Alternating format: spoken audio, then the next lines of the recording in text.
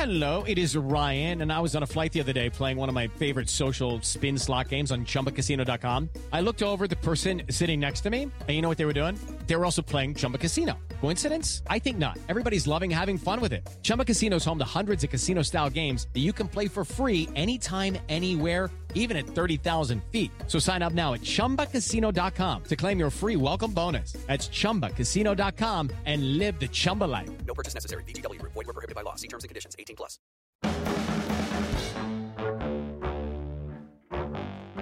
Welcome to the Slate Political Gabfest.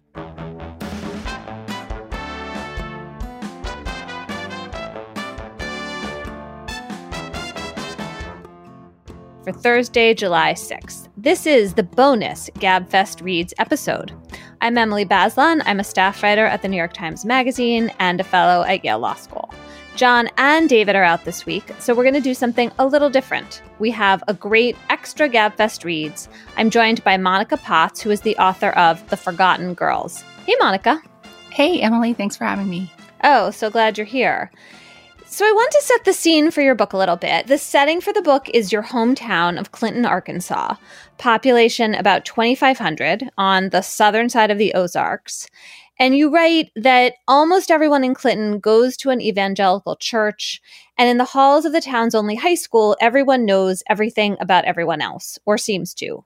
Who you dated, where you bought your clothes, how you acted on weekends, and even your destiny, inherited from the generations that came before you. You grew up in Clinton. You left when you were 18 to go to college and have a career as a journalist. And then you moved back. Tell me about that. Why did you come back to Clinton? What were you thinking you might find there? So in 2012, there started to be a series of studies showing that life expectancy was declining for the least educated white Americans. And that was especially true for the least educated white women. They were losing years of their lives. It's really uncommon for any demographic group to lose life expectancy. Normally, we are always increasing the amount of years that people live. Life gets better and better with medicine. And we do that at different rates. But for a group to start falling behind is really unusual. And I had the sense as soon as I started reading those studies that this was really about the kind of place that I had left behind when I left college, that I felt like I knew the populations that were being left behind by medical progress, that were backsliding and having worse lives than the generation that came before them. And so I started to come back to Clinton to think about what I might find in regards to that, the kind of personal stories that might show why it was that life was getting worse for some of these women in particular. And I was back in 2015 and I was thinking about looking at this as a book project. And I coincidentally heard from my childhood best friend, Darcy, who reached out to me on Facebook and said, I'm still here. You know, we should meet up. And I hadn't heard from her in years. At that point, I'd only seen her once since we graduated or since high school ended in 1998. And I met up with her. She told me kind of the broad outlines of her life. And I told her why I was here and some of the statistics I had been seeing. And she said, well, maybe you should just write about me.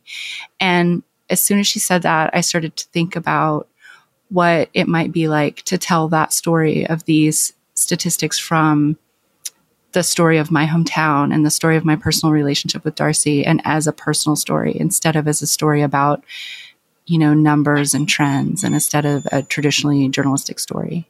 How did your friendship with Darcy begin? How did you get to know her? I met her when I moved to Clinton and started public school in Clinton in the first grade. I was about 6 years old and she would have been 5. She's a tiny bit, a few months younger than me. I was in a different class than her, a different first grade class, and we met at recess. She just came up to me and wanted to get to know me and wanted to know where I was from and wanted to know everything about me. And that was unusual for me. I'm pretty shy.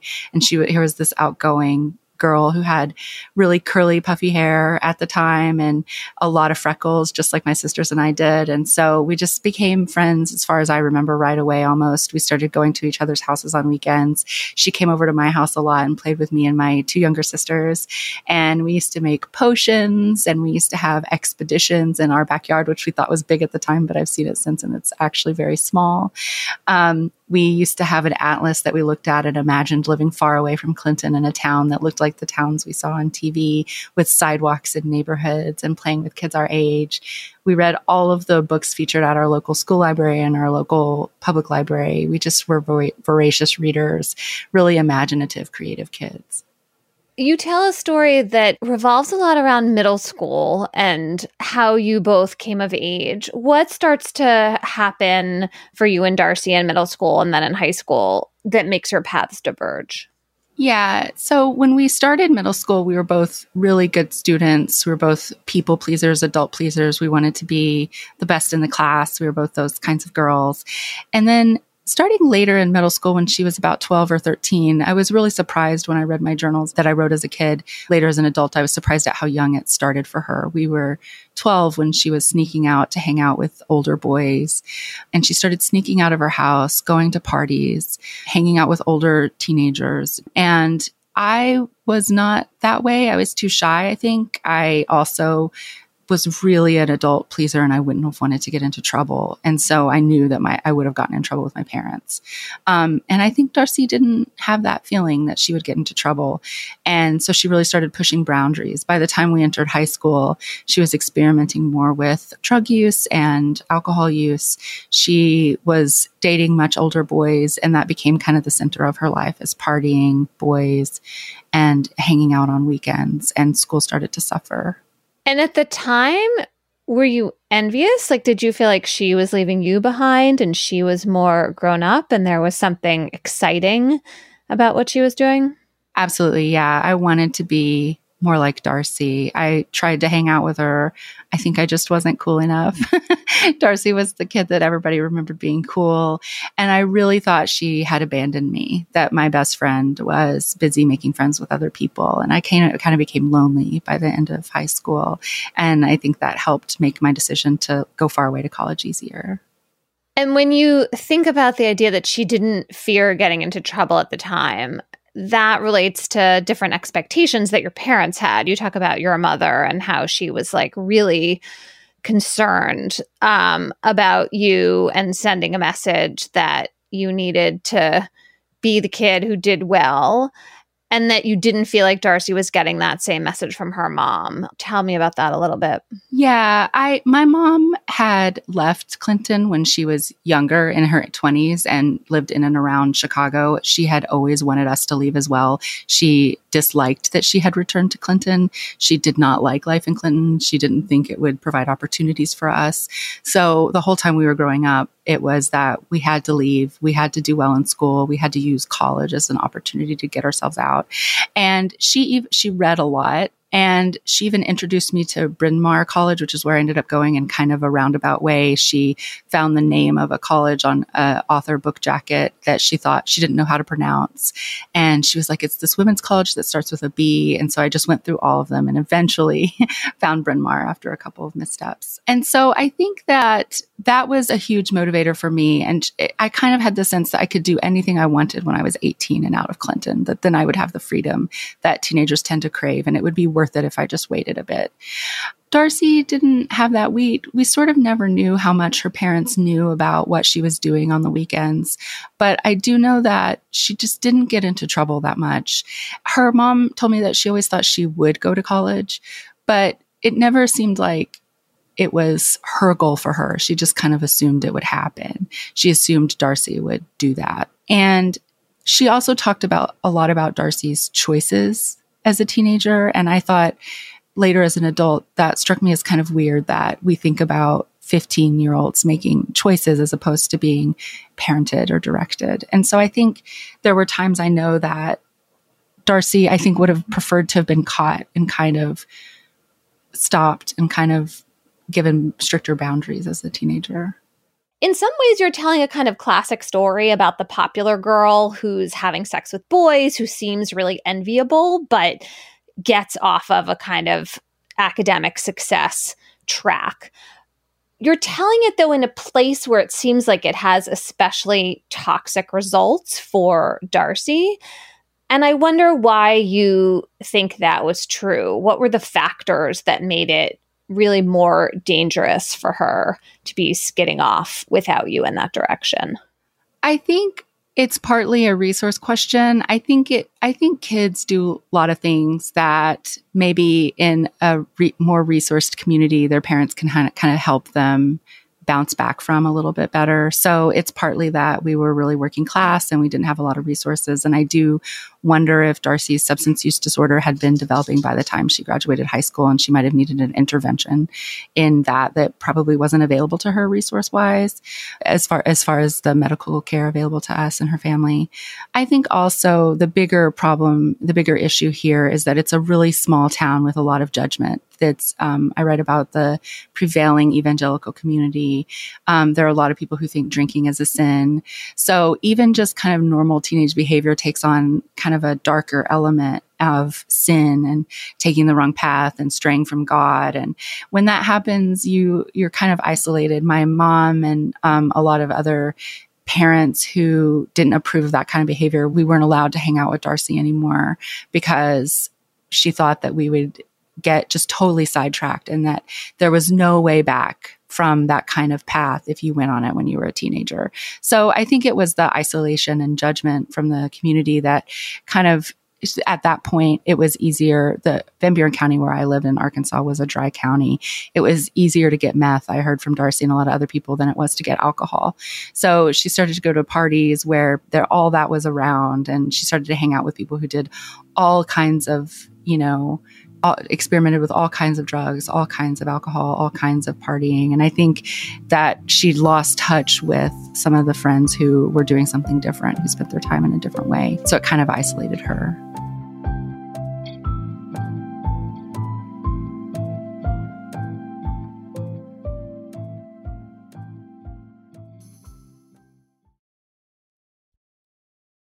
With the Lucky Land Slots, you can get lucky just about anywhere. This is your captain speaking. We've got clear runway and the weather's fine, but we're just going to circle up here a while and get lucky. No, nothing like that. It's just these cash prizes add up quick. So I suggest you sit back, keep your tray table upright, and start getting lucky. Play for free at LuckyLandSlots.com. Are you feeling lucky? No purchase necessary. Void where prohibited by law. 18 plus terms and conditions apply. See website for details. Hey Slate listeners, I'm Christina Cauterucci, the host of Slow Burn, Gays Against Briggs. I want to tell you about a special event we're doing at the Tribeca Film Festival in New York City on June 13th. To celebrate this new season of Slow Burn and Pride Month, we're hosting an exclusive live taping of the show with special guests, including civil rights activist and Black Lives Matter organizer DeRay McKesson, comedian and singer Esther Fallick, Eric Marcus, the host of Making Gay History, and Sam Feder, director of the Netflix documentary Disclosure, about the depiction of trans people in film and television. We'll dive deeper into this season and talk about the lasting impact of the Briggs Initiative and the continued fight over LGBTQ rights in schools. It'll be the perfect way to celebrate Pride Month this June with LGBTQ stories and voices across generations. Again, that's June 13th at the Tribeca Film Festival in New York. You can get tickets now at tribecafilm.com/slowburn. Hope to see you there.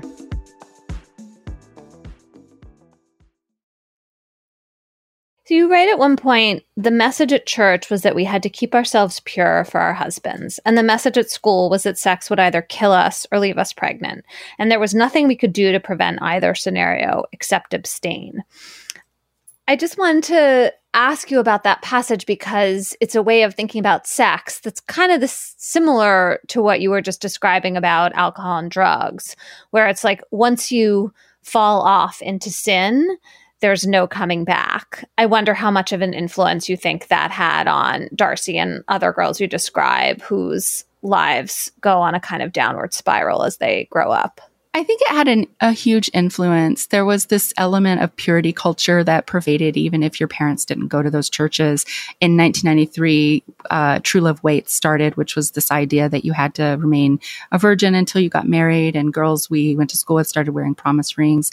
And people thought having sex before marriage was the worst thing you could do. Most of the sex education was abstinence only. And as late as 2017, our local paper, the Arkansas Democrat Gazette, did a study sex ed is up to local school districts, and they found that the schools that taught it, 85% of them were still using some variation of abstinence-only education. And so this idea that the only thing you can do to take control of your life is to never have sex is very similar to the only way you can do to remain on a godly path is never, ever to stray. And I think that had an influence in the ways that we thought of our lives as these kind of pristine things that could never be broken, or then you were always broken. And I think that had a huge influence on how girls thought of their futures and how girls conceived of their possibilities. Because if you can't ever make mistakes, how do you learn and how do you grow? And if you can't ever realize your full humanity, then what kind of an adult do you become? You just become a wife to your future husband. What kinds of things happened to Darcy after high school? And I'm asking with a little hesitation because I think it's hard to write a book about someone who you're portraying as having a lot of difficulties, especially someone who you care about, who you have a close relationship with. And I don't want to suggest that this is all darkness, because I think that would be unfair to her and to your portrayal of her. But I wonder, what you're able to describe, and then how you balance her trust in you in how you talk about her now as an adult. Yeah, I think by the time I met up with her, she felt like she'd had a really tough life. And so that's what we talked about a lot, are the tough parts of it. But after I left for college, she did not go to college, really. She stayed in the Clinton area. She entered relationships with men that were often abusive. She had 2 kids pretty young. And eventually she ended up in prison for embezzlement. She had stolen money from the job she was working at the time and ended up going to prison for that. And when I met up with her again in 2015, she was still on parole from that charge. So at that time, she was feeling better and she was feeling like her life was on an upward trajectory, but she was still struggling with substance use disorder. She was still struggling to put her life back together after having been in prison. And I think that the challenge of acknowledging the difficulty of that without it seeming like she never had any hope or any desires or any control over her life was really hard, because she did also have those things. She was still the bright, really friendly, really kind person that I had known when I was growing up. And I could find that within her when we started to talk again. And I'm also happy to say that since 2019, she's been sober and doing really, really well. And what's the publication of the book been like for her? She told me that she liked it. She told me some parts were hard to read, but they were hard to live. So that was not a surprise for her. And she's been really supportive. She did an interview with me and she went to an event with me. So she got to sign a couple of books in Little Rock, which was the best thing that I think could have happened. I thought a lot when I was reading your book about Hillbilly Elegy, which is a book by J.D. Vance, now a senator from Ohio, that's about he comes from maybe a somewhat similar family of poor white people in West Virginia, another part of Appalachia. And his book is famous for turning some of the blame for opioid addiction, in particular, on the people he is writing about, the people in his family, as opposed to external factors like the lack of government support or the lack of jobs. I wonder what you make of that thesis and how you were thinking about these kind of structural policy factors versus individual responsibility. Mm-hmm. It's really impossible to separate substance use disorder from something like the structural factors in a place like Clinton. The Clinton lost a lot of jobs into the 2010s. There isn't a lot to do here. There's a lot of actual real pain. A lot of people who had jobs that were very physically intense when they were younger, and they get older and they have a lot of problems with their body and they actually do need treatment for pain. So there was a lot of that around. There was a lot of prescriptions of opioids here. It was one of the interactions people had with doctors, that if they were in pain or they reported pain, they could get opioids very easily. And I think about this a lot, but one of the things I saw with Darcy in my reporting was that she was in a lot of real pain. Thinking about also the the ways that drug epidemics take root. They don't take root in places that are doing well, that have the support systems that people need, that have the safety nets that people need, that have the kinds of places where people can meet the challenges that they have in their life with assistance. They tend to take place in places that are abandoned or going through economic hardship and spiraling downward. And then do you layer individual responsibility on top of that? I mean, when you're writing about Darcy's mother and you're wondering about her child rearing approach, there's a way in which like you are turning your lens onto her. And that seems like it of course it's part of the story too. And I just wonder how you balance all of that. Mm-hmm. Yeah, it is part of the story because people do make choices within the realities that they're in. And I guess the question I would want to ask is just, should it always be up to one person? Should it always be up to the mother? Should it always be up to the father? Should it always be up to the individual to always make the right choices? Or do we have places for people to kind of stumble and come back, or kind of other support systems that can help kids? Darcy always took responsibility. She always felt that it was her fault, everything that happened to her, that it was the result of her life and her choices. And I think that made her feel like she had agency over her life as well. So I thought that since she was willing to take choices, I didn't need to, that she had made choices that had led to some of the things in her life that I didn't necessarily need to do that for her. She always considered that part of the equation. Yeah, one way I think about this is that poverty just means there's so much less of a cushion when you make mistakes. Like everybody makes mistakes. Everyone has things go wrong. And when you're in a situation of poverty, it's like there's this, you slam against the floor instead of hitting some cushioned or like net when you fall. Yeah, absolutely. And the cushion that is here is stretched so thin across so many needs. And so, yeah, I think that that's exactly right. There was just nowhere to go, really. Slate Plus members, you get lots of extras with your Slate Plus subscription, like no hitting the paywall on the Slate site and bonus segments on shows like Slow Burn and Political Gabfest. Our Slate Plus segment this week is a little different. John, David, and I taped an extra chatter segment where we talk about some stuff that's making us happy this summer, and also a fantastic article about how bad things really are, and more. Go to slate.com/Gabfest Plus to become a member today.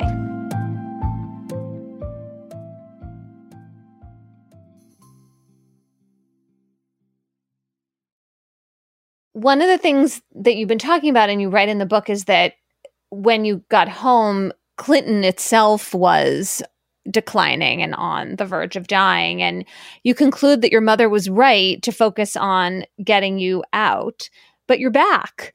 Are you planning to stay? And how does that relate to the other work that you do? I'm not planning to stay. I'm here with my partner, Samir, who very supportively came here when I wanted to come here. And so it's his turn to pick where we go next. And I don't know where we're going to go. But I think that has more to do with us than it necessarily has to do with Clinton. We just kind of like to bounce around and trying to live in new places. But I will say that when I came back, I have deep roots in this community. I love this community. My mom was still here. I still have family here. And I think I felt I wanted to get out so much that I hadn't appreciated the better parts of Clinton when I was growing up, the parts of the culture that I like. It's really incredibly beautiful. It's kind of an undiscovered little gem in the country. And I wanted to kind of close the book on it and have closure with this place in a way that I needed to as an adult before I could move on and settle elsewhere. And what do you think the future is for towns like Clinton? What would you do to help them if you were making the decisions? Everyone has asked me that, and it's a really hard question. I will say that there's a couple more places open downtown since I finished the book. There's a store that went in. I think that my biggest hope is that the resources that are here are really sort of recognized and enhanced. We have a beautiful little old downtown. I would love if I could wave a magic wand to rejuvenate it and turn it into a kind of bustling little place that people could come visit on the weekends to see somebody make a fiddle or some kind of, artisanal or artisan like outlet here, or like a little cafe and put in, I can just imagine what it would be like if I had been a teenager here and could walk from the school down to the downtown and gone to visit a bookstore, and then had coffee with my friends and maybe taken music classes in a downtown music school or something like that. So I think if I could wave a magic wand, I would turn the downtown into a vibrant little community and see what could come from that.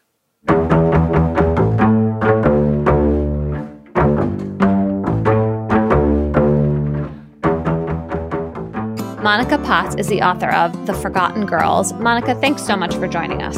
Thank you so much for having me. That's it for this week's Slate Political Gabfest. Our producer is Shana Roth. Ben Richmond is Senior Director of Operations of Podcasts. Alicia Montgomery is Vice President of Audio at Slate. We'll be back next month with another edition of Gabfest Reads. And we'll also be back next week with a regular episode of Slate Political Gabfest. For Monica Potts, I'm Emily Bazelon. David and John will be back with you next week.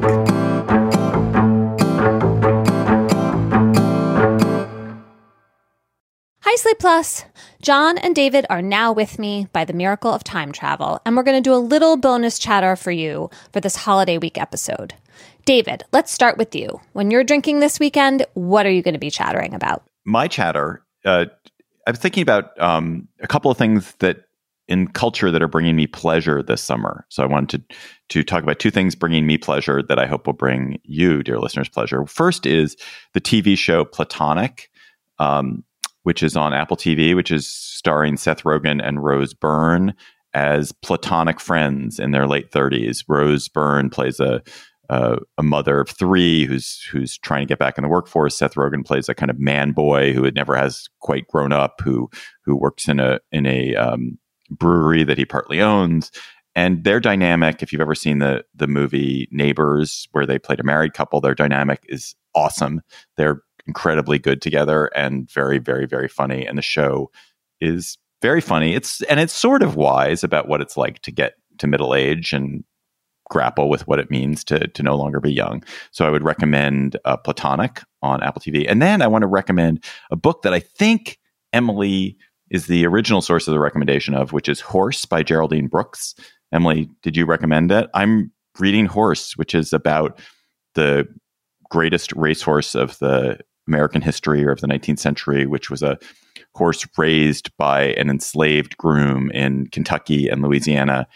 And also, so it's told back in the 1850s as this horse is growing up, and then also told in more or less the present. And it's wonderful. It is a wonderful, beautiful, engaging novel. And Geraldine Brooks is a great writer and also just an easy writer to read. It's a very easy read.